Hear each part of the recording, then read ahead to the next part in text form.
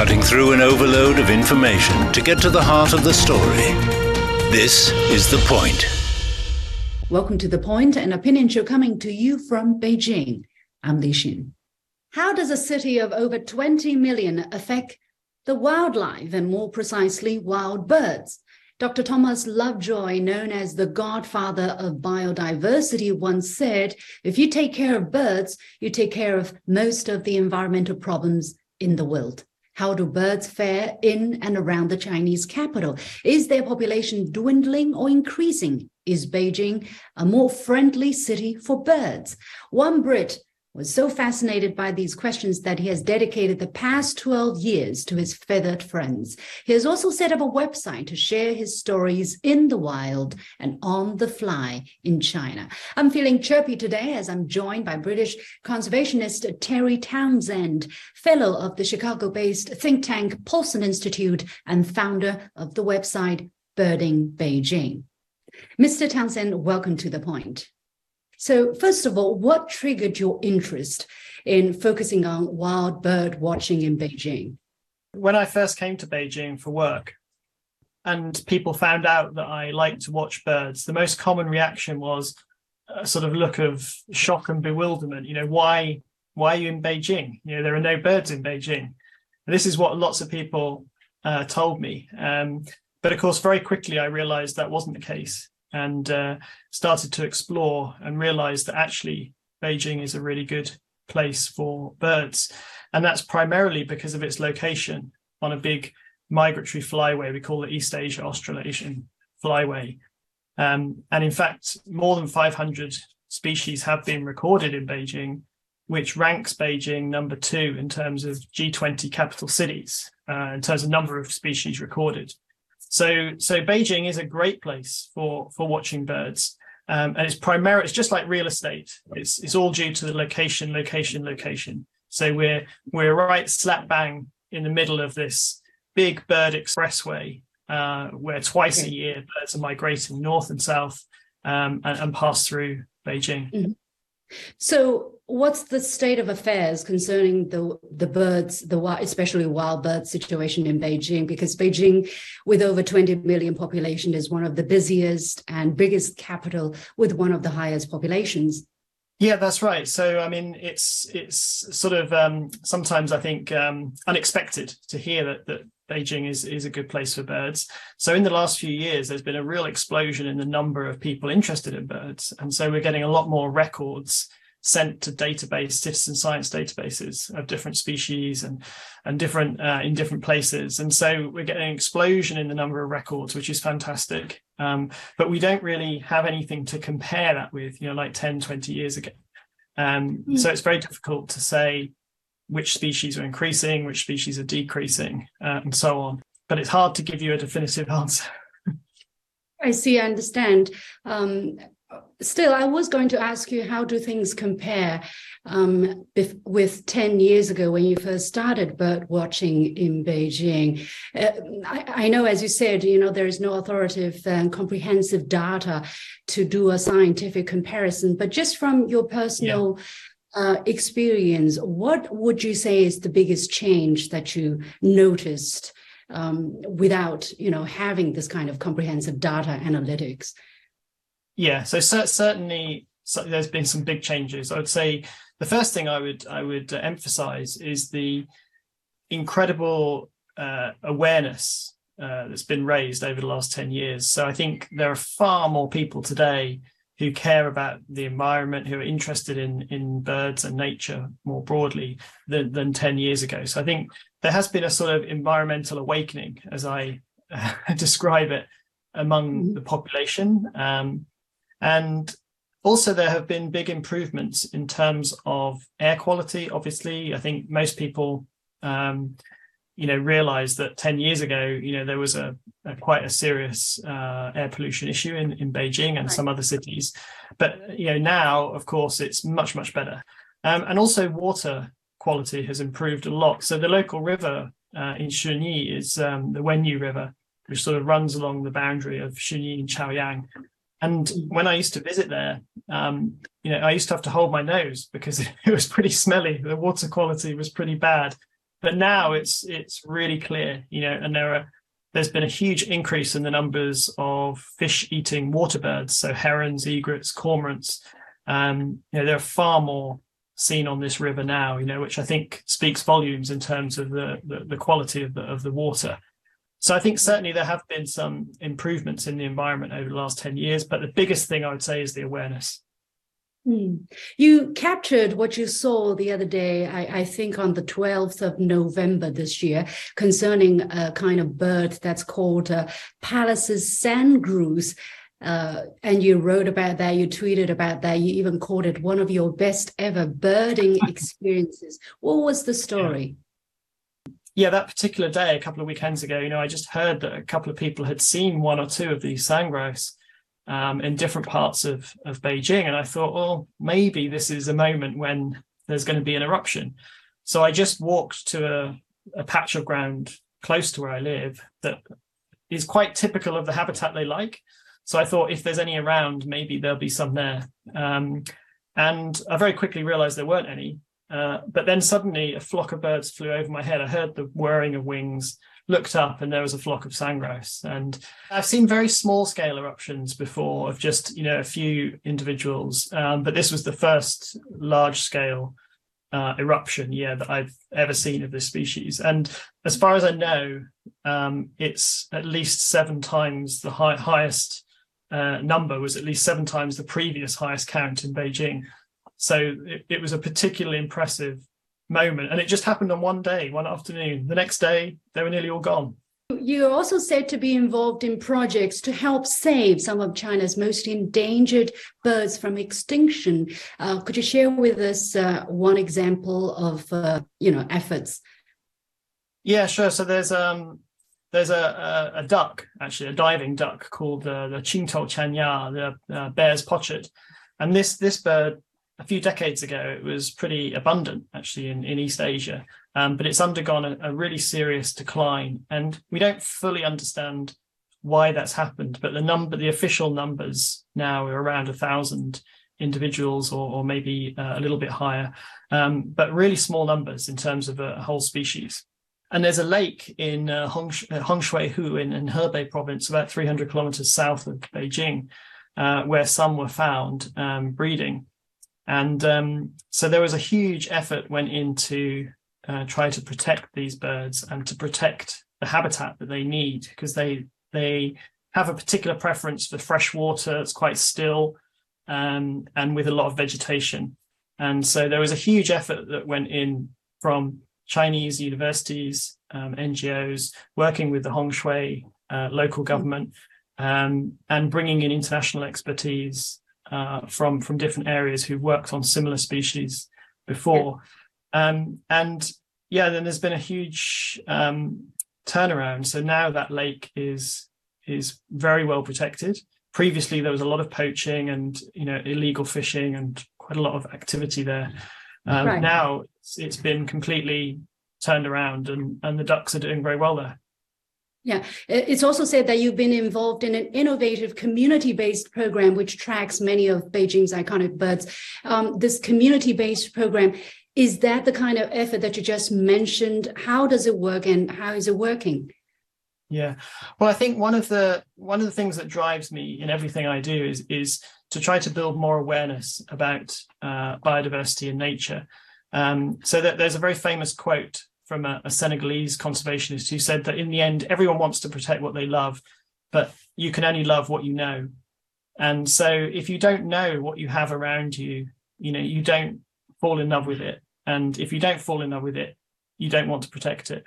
So I think one of the keys to fixing the biodiversity crisis is to make more people aware of what they have around them. We recently tracked the Beijing swift, the Beijing Yuyen, from the summer palace. And we found out it goes all the way to South Africa for the northern winter before returning to Beijing.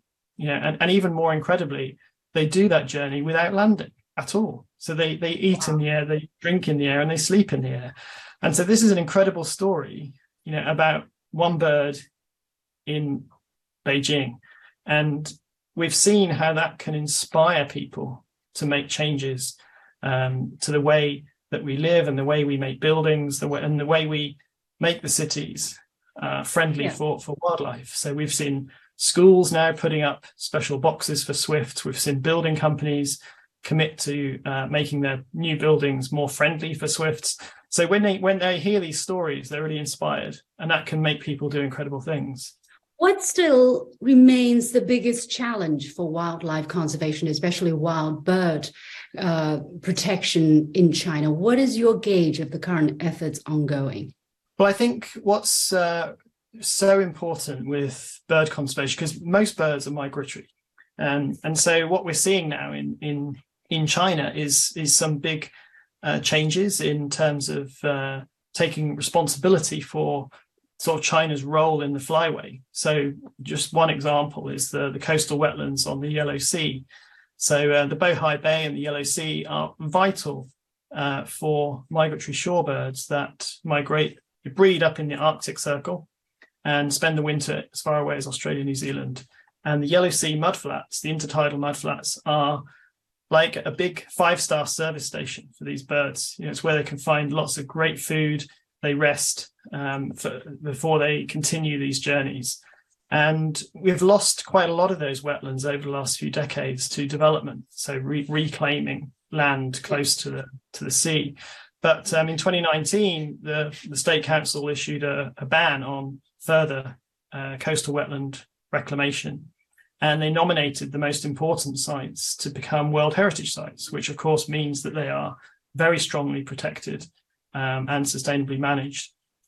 And so we're now seeing a complete turnaround in policy, and we're seeing some of those sites becoming, being restored, protected, and celebrated, for what they are, which is that these incredible natural heritage. We are going to have the COP15 on biodiversity in Canada. What does your experience tell us about the kind of efforts needed to protect biodiversity? Yeah, absolutely. So COP15 Part 2 coming up in Montreal, which is under China's presidency, of course. For me, it's the most important environmental meeting we've ever had, because it's the place where we're due to have agreement on a new global biodiversity framework looking forward over the next 10 years. And this is vital because our biodiversity is in crisis. The populations of vertebrates globally have fallen by about 69% just since 1970. 90% of the large fish have disappeared in the ocean. The extinction rate is thought to be 1,000 times the natural rate. 96% of the biomass of all the mammals on Earth today are humans or the livestock on which we depend. So we're in a pretty drastic situation, and we really need to find a way forward that's going to slow and stop that biodiversity loss. So I think this meeting coming up in Montreal is really, really important. And I think one of the key things we have to do is find a way to value nature in our economies. So at the moment, we don't really put a value on our natural capital, and therefore we don't penalize those people who destroy it, and we don't reward those people who protect and restore it. And so we have to find a way of integrating nature into our economies. And that's vital, because in the end of the day, humans evolved in and are dependent on nature. So what we do to nature, we do to ourselves. We have to leave it there. Many thanks to Terry Townsend sharing with us your birding experience in Beijing. I hope we have more bird chips in the morning, waking us up to a good day. Thank you very much.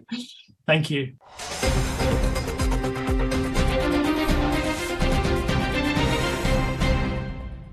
That was my interview with British conservationist Terry Townsend. After the break, a report shows how the United States has penetrated and influenced certain sectors of the South African media. I spoke to the authors of the report. Stay with us.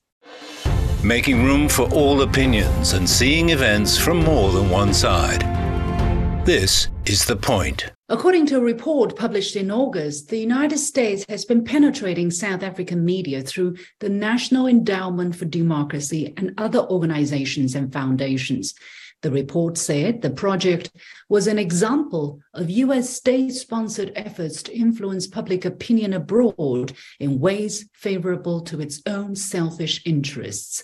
How long have such operations been going on, and how big has the influence been? Earlier, I talked to the authors of the report, Ajit Singh, journalist and member of the international campaign No Code War, and Roscoe Palm, director of Pan-African Institute for Socialism. Mr. Singh, the report that you published is entitled How the United States Has Penetrated South African Media, in which you detail how the US state, with its private sector partners, have captured and continue to capture influential South African media. You called this a US imperial project. Who exactly are the main players here, and what's their hidden agenda? That's a great question. The main player at the heart of the United States international influence operations is an organization called the National Endowment for Democracy. This was an organization created in 1983 under the Reagan administration. And in the words of its founders, it was created to take over the public face of the US influence operations around the world from the CIA, to do openly what the CIA used to do covertly. And this is because during the 60s and 70s, the reputation of the CIA and its covert operations became tarnished. And so the NED on a yearly basis issues thousands of grants in over 100 countries around the world.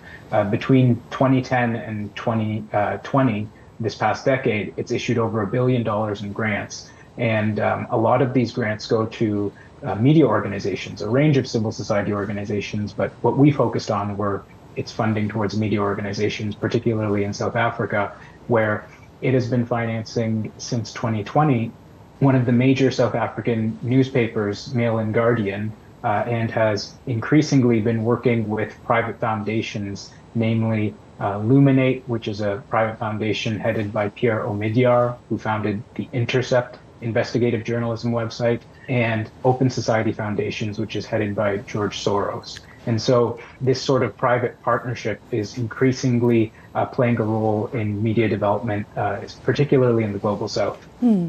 Roscoe, you claim in that report that this is a project hidden in plain sight. What do you mean? And what's the pattern of operation and scope in influencing public opinion?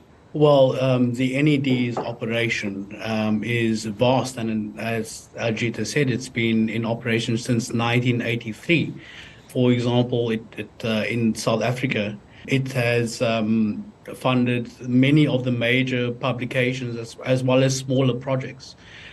We have found at least 24 publications that have been funded by one or more of the major funders that regularly partner with the US government. And this is a massive footprint in terms of influencing. Its role is to increase the US soft power in South Africa and beyond into Africa. For example, it has funded the local chapter of the Media Institute of Southern African Swaziland, the Institute of the Advance of Journalism in South Africa, and many other institutes. The goal of this is to elevate a pro-US and a pro-Western narrative that often comes at the cost of African narratives and the African agenda for development. There's a myriad of organizations ostensibly for journalism training or for media development, cooperation, some at a global scale, some at a national level or regional level. And Roscoe, both of you call it an alphabet soup of acronyms. What function do these so-called media organizations serve?